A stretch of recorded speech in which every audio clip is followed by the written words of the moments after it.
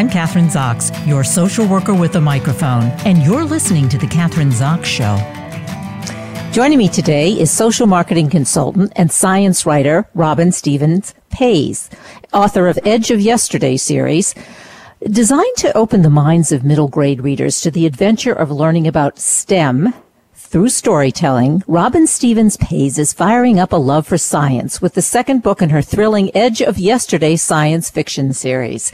STEM is the fastest growing sector in employment, up 28% since 2000. However, from 2014 to 2015 in the United States, there were only some 30,000 STEM graduates for approximately 230,000 STEM jobs.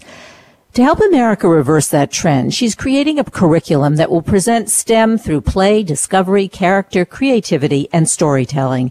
She works with teens through the Maryland Writers Association Teens Club, Girls in Technology, and the Center for Transformative Teaching and Learning. Welcome to the show, Robin. Nice to have you here. Thanks, Kathryn. I'm happy to be here. I'm going to start the interview by sharing this information with you. I've spoken to several parents just recently because I knew I was going to have you on the show about STEM. And to be honest, I would say most of them don't even know what STEM is. So I think we can start with that problem. And they're not aware of what STEM stands for. So I think we have to start out with a description of STEM. What is it? Sure. Well, STEM stands for science, technology, engineering, and math. And it's gotten to be kind of a buzzword, and I think the buzz is if you know what STEM stands for, then you're in, and if you don't know what that stands for, you're out. But I don't think that's valid. We want to extend it so everyone understands what this is about. So why is STEM important? Why do people have to? Well, particularly parents, I would say, or why is STEM important? I mean, I mentioned, of course, in the introduction, we're talking about STEM graduates, people who have studied STEM are so few in comparison to the jobs that are available. And as I understand it, particularly for women and people of color. So why is that? Why is it important, or why are there so few Both. women and I guess people I asked of color? you, I guess those are two different questions. Exactly. Yeah, well, so I'll start with why it's important. Of course, everyone has seen Amazon and Apple and Microsoft, grab the headlines just about every day in terms of how they're developing technology that is influencing our lives in big ways. And of course, the people behind those companies that are making this are all schooled in this in technology, engineering, math, and design. I include design in with the engineering, of course, and science. And they're making decisions in developing products that are kind of affecting our lives in positive and sometimes not so positive ways. And I think any parent who has given their child or seen their child with an iPad or a smartphone has seen some of both that positive and the not so positive ways that technology is influencing our kids. And so STEM is just important because it's just infiltrated our everyday life, and whether we like it or not. But the thing about getting more young people interested in STEM jobs, and particularly girls and people of color, is that why aren't, and those are the fastest growing, highest paying jobs. Let me also add that in the country today, not only in the country but in the world. But the other thing is, if those people who are making the decisions that are influencing our everyday life so intimately are all men, or predominantly men, or predominantly Caucasian white men. Yeah, white men are not having the voices of women and girls and people of color. Those communities are not represented in the decision making about how those products are designed or made to make our lives better, easier, more convenient. Then we're missing out on a huge portion of the population of the country that is using that technology. And why aren't those voices more represented?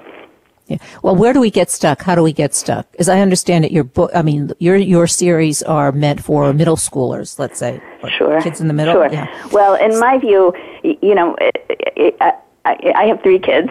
They're all grown now, but as I was watching them grow up, what I realized is that when they're in elementary school, they're curious, they're fearless. We haven't really scared out of them the idea of asking questions and playing around and really trying new things. That gets to be a little different by the time middle school rolls around because, we parents, as protective as we are, we want the best for our kids, and then we start trying to influence them in ways that we assume will make their life safer, more productive, successful, all of that. We don't really know. We're just basing it on what we know of our own lives. The world has changed vastly. I don't know about you, Kathryn, but since I grew up, the world has changed really vastly, and it's going to change even quicker by the time those kids who are entering middle school today are adults or even in college. And so the idea of preparing them to love the things that, may sound scary. I don't know about you, but I was not a science and math person growing up, and I steered away from those subjects and only to come back to them much later in life because they're hard. But if you can introduce them in middle school towards this idea that it doesn't have to be scary or hard, it can be fun, it can be relevant, it can have applications in your everyday life, it can have applications for your future. To me, that's the idea that I want to stress with Edge of Yesterday and this whole learning through story series that I've developed. Well, when I was in school, if you're asking me, in middle school, the girls took, it wasn't sewing, I forgot what you called it, and the boys were taking shop. Yeah. So we took home ec, exactly, home ec. And I remember it took me, I was not good at that, and we had to sew some kind of an apron. It took me an entire semester or whatever to do this stupid thing. And it wasn't even good, right? I would have been much better off in shop, much more interesting and much more practical. Well, that's changed. I have a grandson now who's 3 years old. I'm telling you my story just a little bit. And I did take him to STEM at age 2. And I'm in New York City, so there are a lot of STEM classes around. And and it starts, I think, at 18 months. You can take these kids. Yeah, 18 months. And very small, there are like 5 kids in the class, maybe 6. And it's all about, engineering at 2 is different than engineering at 12, but it introduces them to touching things and feeling things and seeing how they work and all those kinds of things. So yeah, I think it's totally changed, and as you say, it's going to change even more and more. But women seem to. I know some of the Ivy League schools, for instance, try to get women in undergraduate and graduate classes in engineering, and they can't seem to get at this point. I guess that is changing too in the past few years, but very difficult to get women majoring in engineering. Yeah, well, and there are a lot of reasons for that. I had the opportunity to interview Carol Dweck, who is the researcher at Stanford, who has done just lots of research and is kind of leading a movement towards this idea of growth mindset. I don't know if you're familiar with that. Growth mindset as opposed to a fixed mindset, which is I'm good at this and I will only be good at this, so I'm going to stick to this, versus growth mindset is, well, I can always get a little better at something, so why don't I try, and why don't I keep trying even if I'm not good at it, and how do you motivate kids in particular, adults too, but kids in particular, to adapt that growth mindset that says, I'm just going to try, is one of the things that has to change, in my view, especially in college and graduate school when it comes to girls and people of color in these engineering and some of these harder STEM topics. One of the things that Carol shared with me in her findings is that girls who get into college and start in engineering or computer science or any of those fields that are so dominated by guys find that oftentimes they're behind the 8 ball because the subjects they've taken that are preparatory, or even their experiences in life, like tinkering with computers or making their own video games. The guys are just doing that because they are into it and it's fun, and they might have a group of supportive, other guys around them who are also doing it, so they play together in that sense. And girls don't tend to spend so much time in that category, in doing those things. And so they find they're behind the eight ball, and the atmosphere in those classrooms isn't often conducive to kind of asking questions and showing up, looking like you don't know what you're doing. You have to look like you already know what's being taught in the class. And so it's intimidating, I think, to a lot of young women once they get to college if they haven't followed this track all the way through. Even if they have the grades, the know-how, and the interest in the subjects. So they have the ability to do it. I mean, they have the same ability starting at day one, let's say, boys and girls, but somehow they're not encouraged. And so right from the beginning, they're not encouraged in STEM. Yeah, well, and it's subtle, it's not like, don't do this.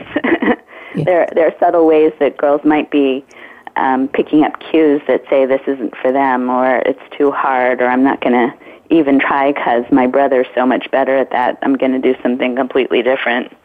I don't think there are big signs saying girls shouldn't do this. I think there are very subtle signs and clues in the environment that girls pick up on. And then it's somewhat insidious, I think, when you get into it's not just your environment at home, but in your environment at school. Supposedly they're taking the same classes, the kids, the boys and the girls, but the subtle ways in which teachers, I guess, or counselors can encourage or discourage the kids. True. It's again, there are studies being done, research in classrooms that really show that, again, it's not an obvious thing, and it might be a bias that teachers aren't even aware of, but that girls get subtly discouraged and boys get more encouraged, or even left to their own devices to do the things they want to do, where girls are expected to conform to another pattern of behavior, let's say. Robin, do you think that the Internet has helped kind of equal the playing field to somewhat? Because obviously girls do have the same access to the Internet, to computers, to all of those kinds of things, and they have their own personal computer. So has that leveled the playing field at all amongst boys and girls? That's a hard question. I don't know. No one's asked me that before. I would say the computer is ubiquitous, and kids are using computers all the time and every day. It's the ways in which they use them that might be different. I haven't delved into that research to know, so it could only be anecdotal, like stories that girls are looking at sites about, that talk about relationship, or they're on Instagram and Facebook and they're messaging each other, and guys are doing other things. I don't know if there's any, would be interesting research to look for to see how that subtle influence, how that influences. Yeah, how it plays out. Because you do have the opportunity, I know, for myself, because I sort of fit into your whole description of how women are taught and how we are, sort of not encouraged in STEM. But I know now with the Internet, let's say there's something that I don't understand that has to do with technology. I mean, fairly simple, let's say, or science. All these sites where you can do the how-tos, and you can go online and they'll show you how to do it, and you don't have to be embarrassed, but if you don't understand it, because you can keep playing the thing over and over again. So, whereas I wouldn't necessarily want to ask somebody because I feel that I should know that, whatever it is.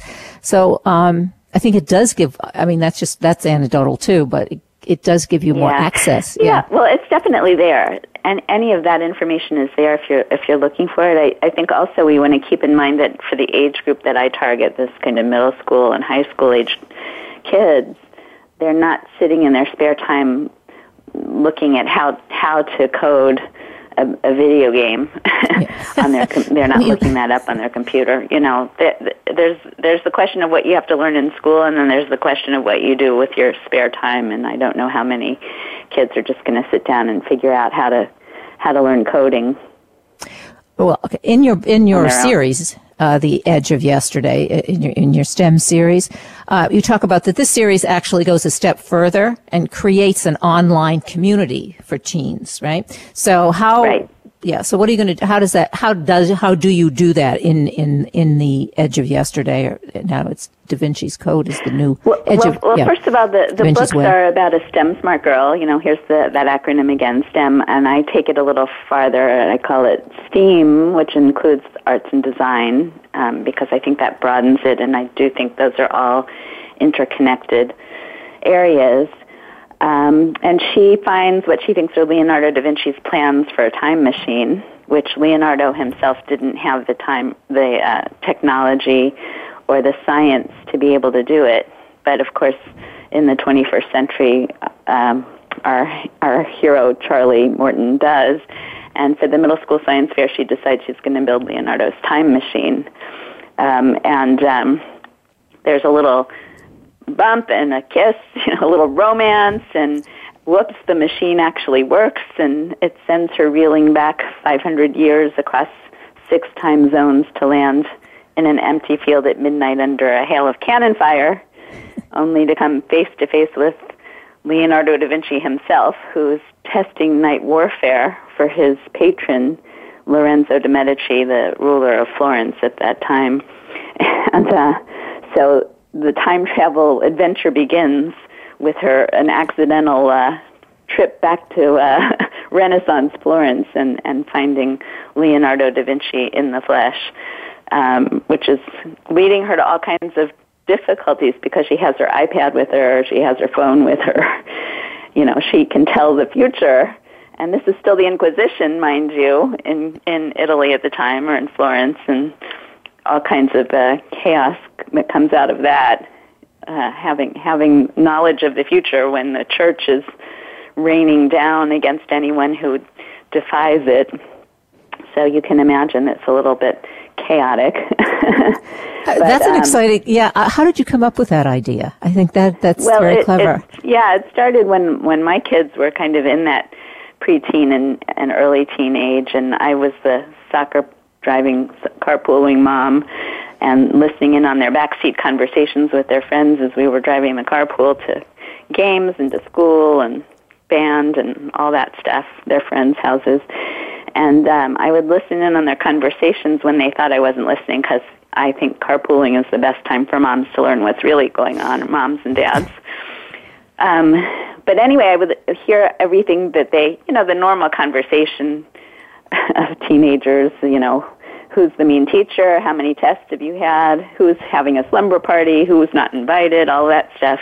But they were also talking about all of their dreams and their passions and ambitions, and it kind of struck me that they wanted to be and do everything. They wanted to be diplomats and dentists and anesthesiologists and star soccer players and play professional jazz, saxophone, and so the question came up in my mind, well, we ask kids to specialize really early on. If they're not playing French horn in kindergarten, they're not going to get into the right middle school or high school or, God forbid, college. They're not going to make the right connections or get the right jobs.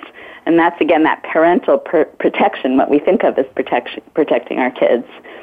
But I wondered if there was ever a time when people were just allowed to explore and experiment on their own without, this fear-driven idea of you have to do this to get that to go to the next level.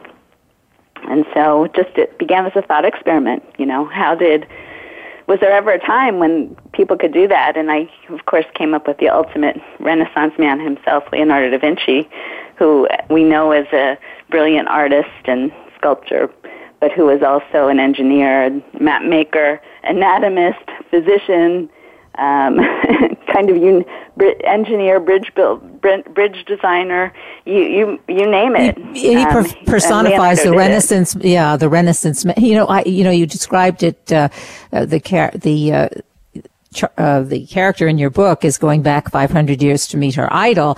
And Leonardo da Vinci has always been one of my idols. I think, and I've always thought about it in sort of the opposite in the way that you present it in the book.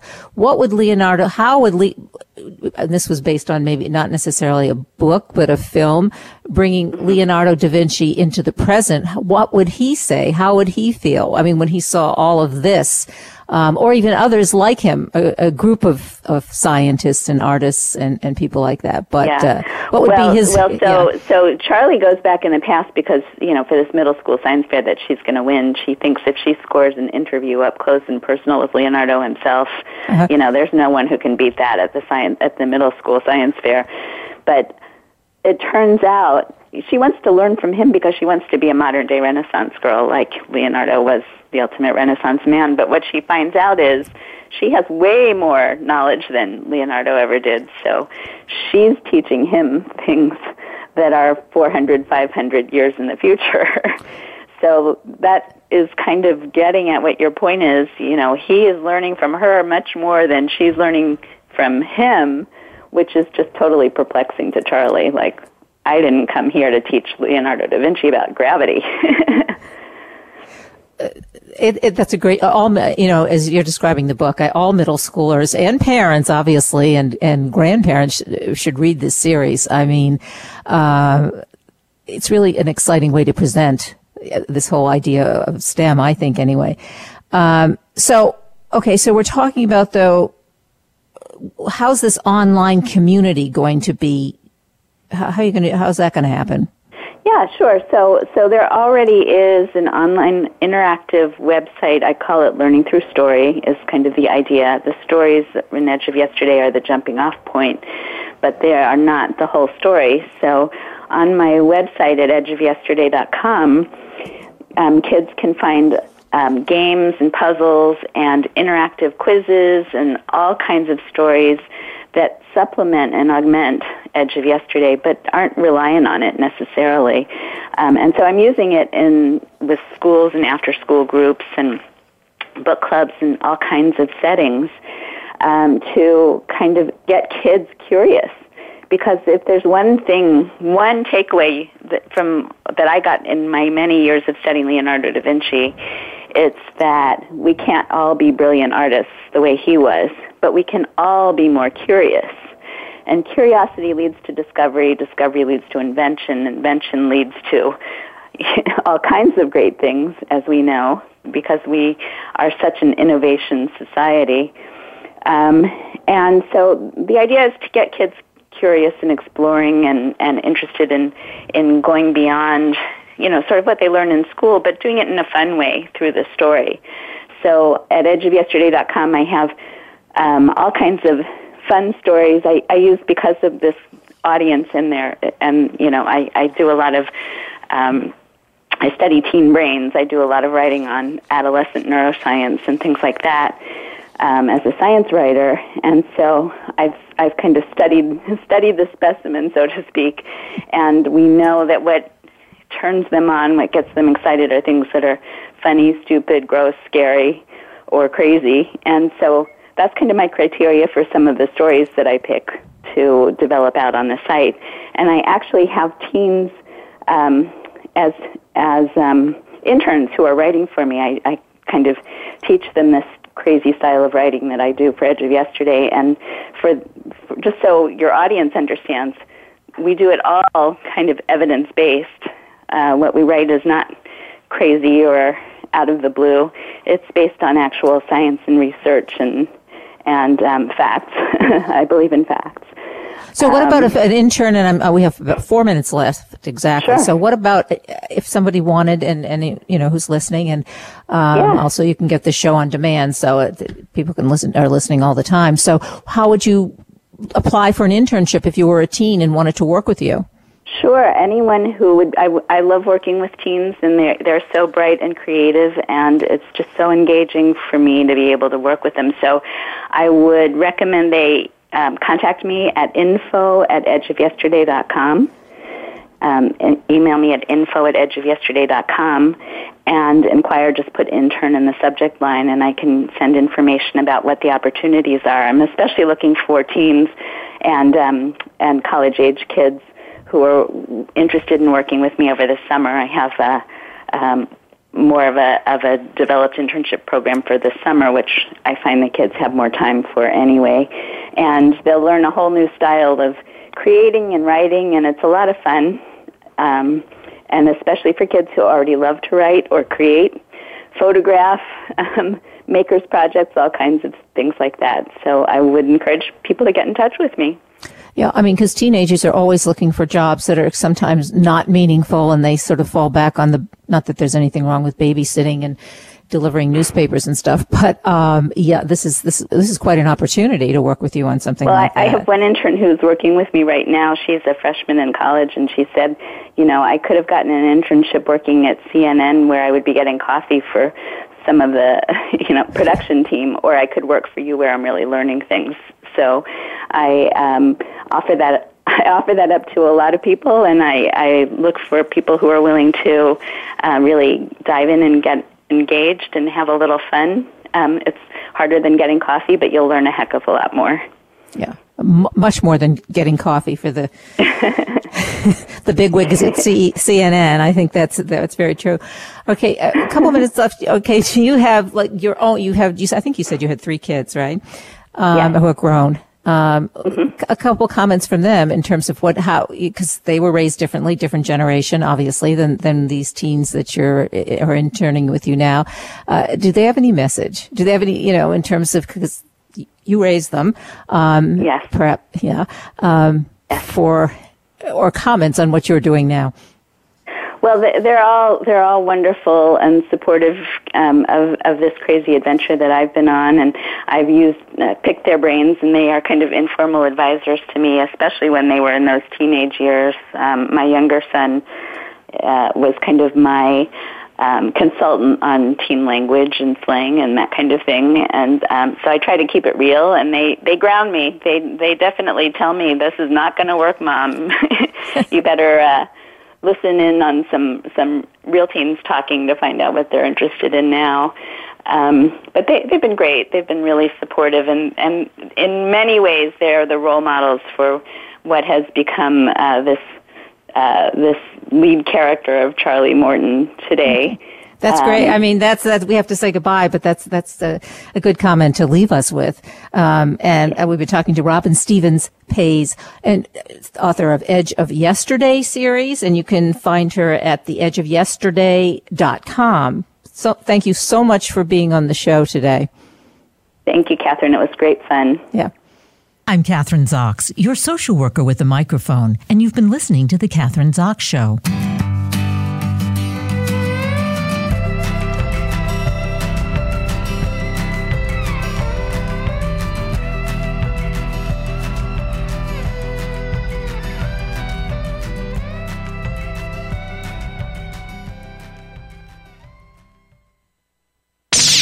The Internet's #1 talk station. #1 talk station.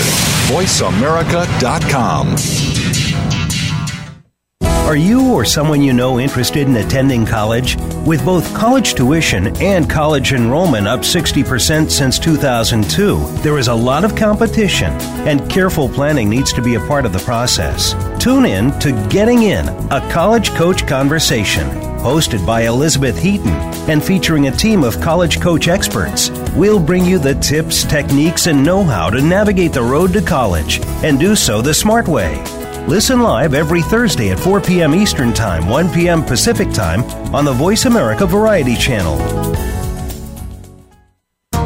What if there was a radio show that could demonstrate how we can cut your taxes in half without diminishing needed government services? One that could explain how to create tens of millions of jobs at no cost to taxpayers, as well as fantastic yet easily affordable health care. Side effects include cutting crime rates nationwide, providing better education for our children, international peace and harmony, and protecting your private personal data from government intrusion. Tune in to Libertarians Working for You with Arvin Vora, Tuesdays at 8 p.m. Eastern Time, 5 p.m. Pacific Time on Voice America Variety.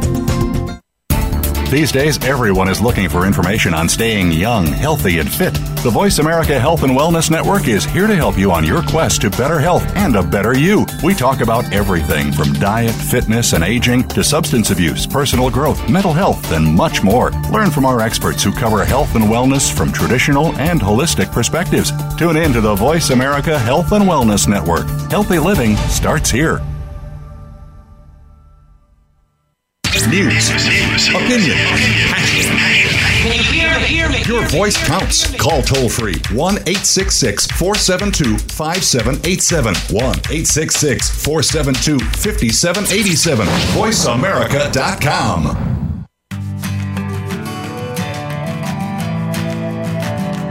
I'm Kathryn Zox, your social worker with a microphone, and you're listening to The Kathryn Zox Show. Joining me today is editor, curator, and author James Geary, author of Wit's End, What Wit Is, How It Works, and Why We Need It. Wit is often thought of as simply being funny, but wit is more than just having a knack for snappy comebacks. It's the quick, instinctive intelligence that allows us to think, say, or do the right thing at the right time in the right place. In his recent book, James Geary explores every facet of wittiness, with each chapter written in a style that exemplifies a different kind of wit, wisdom, and sometimes even serendipity. He shows how wit is a state of mind as well as a sense of humor, and why wit and wisdom are really the same thing. James Geary is the Deputy Curator of the Nieman Foundation for Journalism at Harvard University, editor of Nieman Reports, and former editor of the European edition of Time magazine. Welcome to the show, James. Nice to have you here. Thanks for having me, Kathryn. So, Wit's End, I'm going to start with the title of the book, What Wit Is, How It Works, and Why We Need It. Well, what is wit? Starting with the really hard questions. Well, that's right. Well, what is wit? I think you mentioned the essence of the definition in your introduction. I think wit is the ability to think, say, or do the right thing at the right time at the right place. But I think like when we tend to think of wit in general, we tend to think of people who are funny or quick with a comeback or a quip or something like that. And being funny, I think, is part of being witty, or it is an aspect of wit. But I think more than making jokes, wit is, in its essence, about making connections between or among things that might seem on the surface not to have much to do with one another, but through the application of wit, you discover these hidden links or these hidden correspondences. And that's essentially what happens in a joke or a pun. You make a sudden link between two things that you had never considered together in your mind before. But I think wit can also happen in other fields like discovery. You mentioned serendipity, inventions, innovations, the visual arts. Wit doesn't have to only do with words. It can be visual as well. So I think wit is a much more broader kind of instinctive intelligence than it is simply a sense of humor. Okay, so wit is not just some funny, of course, in a kind of, I guess you'd call it mundane. I think when you're having a dinner party, you want to invite people who are witty and are going to make the party interesting. And so you'll often, seek out people who are able to do that. But you're saying it's more than who you invite to the dinner party who's witty and funny and, can snap back with cute little repartee, I guess. So let's talk about it, wit and wisdom, because in the topics that you mentioned, because it's serious and it's. Yeah, I think wit is serious. Wit is serious business, and I think you do want to invite witty people to your dinner party, but they can be witty in ways that aren't necessarily funny. And the link between wit and wisdom is a really interesting one. Both words come from an ancient Sanskrit verb, vid, which means to see. And, of course, that's where the word video comes from that we have in English, but it's also where the word wit and wisdom come from. And essentially, to see is to know something. I see what you mean, basically means I understand what you're saying. And, wit is also, it's the same word as in witness. A witness is someone who sees something and then therefore knows something. And I think that's the essence of wit. It's a kind of knowledge or intelligence that's improvisational, kind of instantaneous. It happens in a moment. It's not really, you can't think for a very long time and be witty. It happens in the moment. And I think if you think about the way that we use the word wit in daily conversation, we're quick-witted or dim-witted or outwitted. We're living by our wits, coming to our wits' end, keeping our wits about us. All those phrases, they have really very little to do with being funny or being humorous, but they have everything to do with kind of having a certain wisdom or a certain insight into how to get things done, how to solve problems. So I think that's the really deep kind of fundamental link between wit and wisdom. And so in terms of when you started writing this book, how did you get into, where did your interest come from? Why did you write this? Why did you write Wit's End? Why did well, I've always been, since I was a little kid, I've been always interested in wordplay and language, and I remember I've written a couple of books about aphorisms, which are short, witty, philosophical sayings, like Mark Twain, I never let school interfere with my education. Mm-hmm. I first discovered aphorisms when I was 8 years old in the Reader's Digest, the quotable quotes page, which I'm sure a lot of your listeners will also remember. And something about that wordplay and the humor, but again, also the humor that combined with insight and wisdom really captured my imagination when I was a little kid, and I became obsessed with collecting sayings and proverbs and aphorisms, and ended up writing books about aphorisms, and then wanted to understand how aphorisms worked, and I realized they work by metaphor, which is combining or comparing two things that are not alike and finding a hidden correspondence between them. And then I realized that metaphor was also deeply related to wit, and wit was kind of the basic, I guess you could call it the basic operating system of, I believe, of how human intelligence and human creativity works. Well, you would be the one who would be invited to the party. Dinner party. I hope so. The interesting, yes. Okay, let's go. The chapter on, because the chapters are written differently, and the chapter on witty verbal repartee, let's talk about that, is written as a dramatic dialogue, as I understand it. Explain that to us. Yeah. Well, you're mentioning inviting witty people to dinner parties, which I think is a good idea. There's a French philosopher, 18th century French philosopher, Denis Diderot. He was invited to a dinner party one night, and one of the guests there insulted him, and he was left speechless, and he couldn't think of a retort or a comeback in the moment. But when he was walking down the stairs after the dinner party was over, and he was on his way home, he thought of it. He thought of the perfect comeback, and he came up with a name for that experience, l'esprit d'escalier in French, which means the wit of the staircase. And the wit of the staircase is the wit that you get only when it's too late to actually deliver it. And so the chapter about witty repartee that you referred to is a dialogue between Denis Diderot and Madame de Staël, who was a contemporary of his and also an actual friend of his. So those are two historical figures, and I imagine a dialogue between them about how verbal wit works. And the reason I decided, or I eventually arrived at the idea to write the book in these different styles, is because when I tried writing it originally in a kind of straightforward prose, it was really, really boring, and there was nothing witty about it. And I was committing that big mistake of explaining the joke, and I was explaining things too much, and in explaining things too much, you kind of destroy the humor of them and the surprise.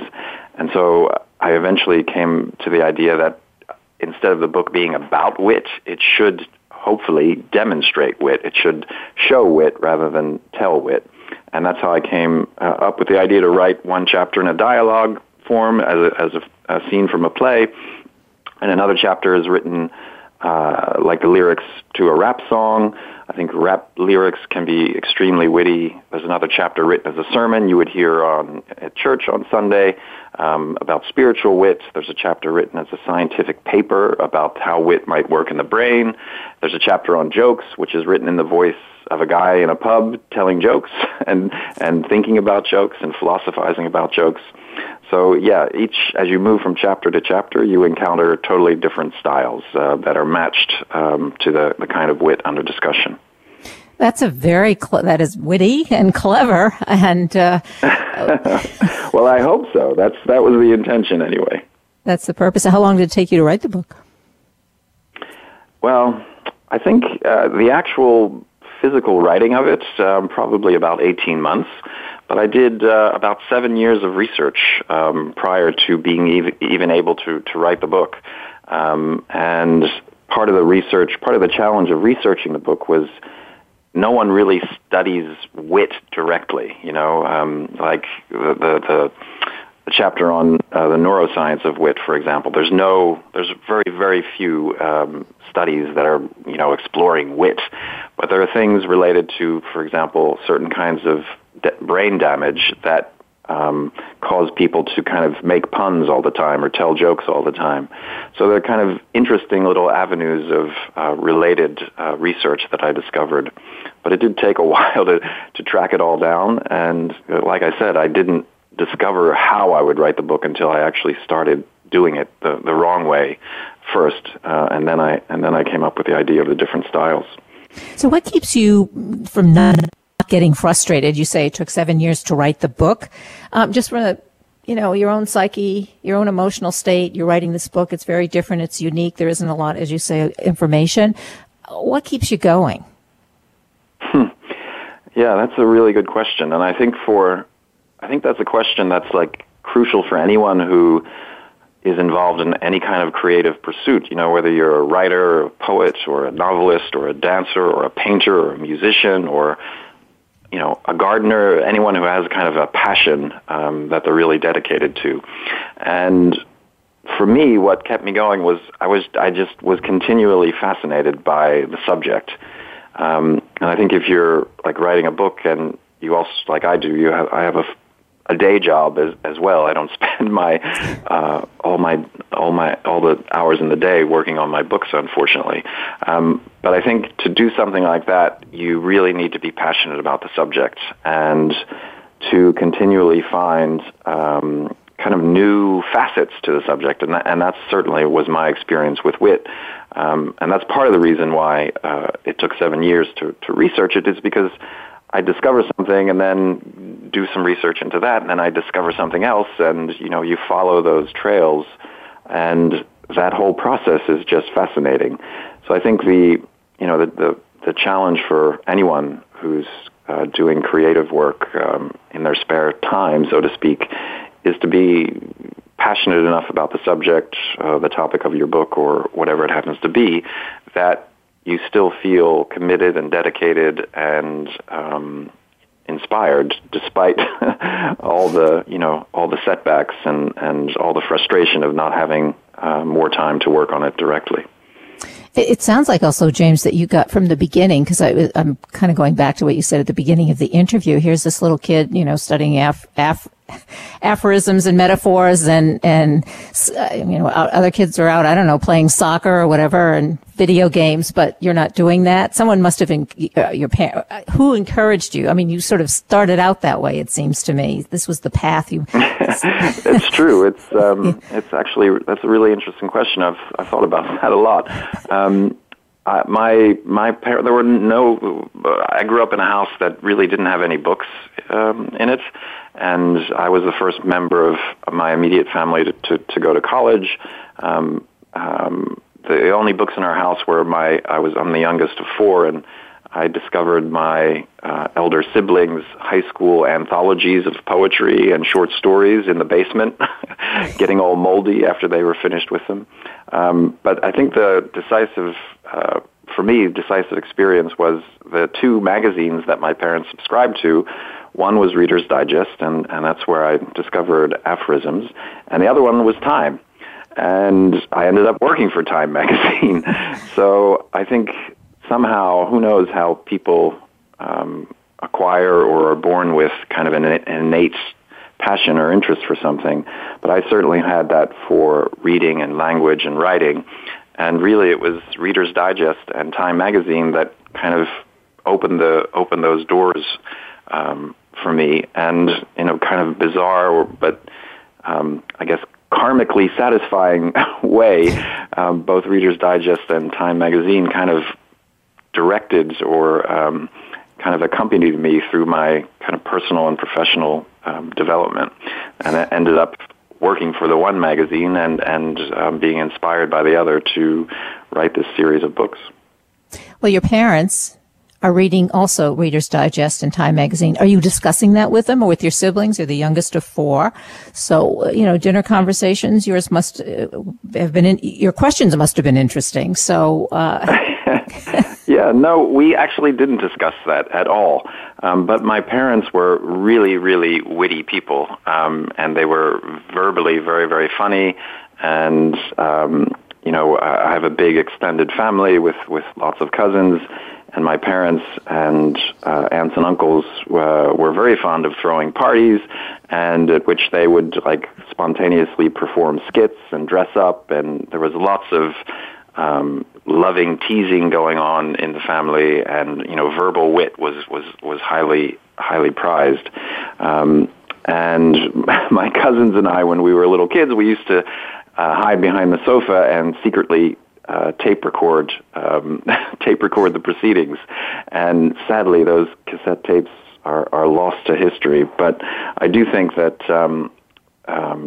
that kind of growing up in that environment where people had a great facility with verbal wit, and there was lots of banter going on, that did have a huge influence on me growing up. And I see that continuing with my own children and in my own family.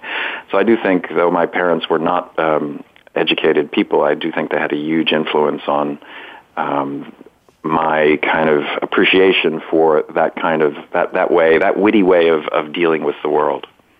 You can have a great education and still not be encouraging to your kids necessarily.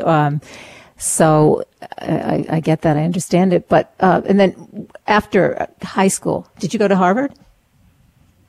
No, I didn't go to Harvard. I work at Harvard now, but I didn't go to Harvard. I studied poetry in college. I went to Bennington College in Vermont, and and again, that's partly I discovered. The interesting thing about my dad is after he passed away, I was living abroad then. I came home and I was helping my mom clear up his things and sort out his belongings, and I was cleaning out his desk. He was a salesman of aluminum siding and insurance, so I was cleaning out his desk, and all these decades-old insurance policies and aluminum siding things were in there. But I also discovered lots of pages torn from one of those thoughts for the day calendars, that you tear off each day, and each day has a saying written on it. And my dad had a whole stack of these in his desk, and so he was kind of, unbeknownst to me, had been collecting aphorisms himself all this time, and we had never discussed it. Or he knew that I was writing books about aphorisms, or actually, no, he passed away before I had published those books. He knew of my interest in literature, but we had never discussed that, and that was another kind of bizarre coincidence that I discovered after he died. But so I went and studied poetry at college because that I thought was the highest form of writing you could possibly achieve. But then I discovered journalism and prose, and that's a lot of fun too. A very interesting career. Don't you wish it would be interesting after discovering this after your dad died, to be able to, wow, I wish I could have talked to him about this, or that would seem to me anyway. Yeah. Yeah. It would have been interesting to talk to him about this. In fact, one of the sayings that he had torn out of that calendar is one of my all-time favorites, and it's Ralph Waldo Emerson, and it goes, life consists of what you're thinking of all day. And I think that's a brilliant and very witty and insightful and wise aphorism, because I think that's part of, to bring it back to wit, I think that's part of what it means to live by your wits. In our lives, so many things happen to us that we don't control and we have no control over, whether it's in our professional or personal lives, or the tragedies that we all must deal with and suffer. So there's a lot that is out of our hands in life, but what is always under our control and in our own hands is the way our attitude to those things and the way we respond, psychologically or emotionally. And that's, for me, what that saying means. Life consists of what you're thinking of all day. If you can, keep your wits about you and determine your own attitude toward events, then you can kind of retain an independence of mind and a resilience of spirit that I think that helps us navigate those inevitable troubles and challenges that we face. Yeah, I would agree. And as you were talking before you even mentioned it, but the word resiliency, you said resiliency of the mind. That's probably key to navigating the world, I guess, or to navigating one's life. We only have a couple minutes left. So if listeners when listeners want to get in touch with you online about this particular book and or what you're doing, how do they do that? Well, you can learn more about the books and me on my website, jamesgeary.com. The books can be ordered through Amazon or Barnes & Noble, or if you want to patronize your local bookstore, IndieBound is a great website to order books online through independent booksellers. And people can message me on Twitter, and I love to hear puns, so send in your puns. Puns are always welcome. And so, okay, if you love to hear puns, then what do you do with the puns once you get them? Anything? I retweet them, and we'll engage in friendly pun competitions with people. It's a great way to train your brain for wit. Is a little taking one theme and trying to make as many puns on it as you possibly can. It's a good way to spend your time. So how many people do you have doing that? Oh, sporadically people will email me puns, and I'll come back with a pun to them. And a couple months ago, I had a couple people in a Twitter thread that we were all making puns on the ocean or water, over the course of a couple hours. So it's fun. It's more productive than getting lost in one of the other kind of rabbit holes you can find online. You're a very interesting man and author, and Wit's End, also a very witty book, should I say, what wit is, how it works, and why we need it. And mention the website once more. jamesgeary.com. You can find out more about Wit's End and my other books there. Great. Thanks so much for being on the show today. Thank you for having me. It was a pleasure. Yeah, great talking to you. I'm Kathryn Zox, your social worker with a microphone, and you've been listening to The Kathryn Zox Show.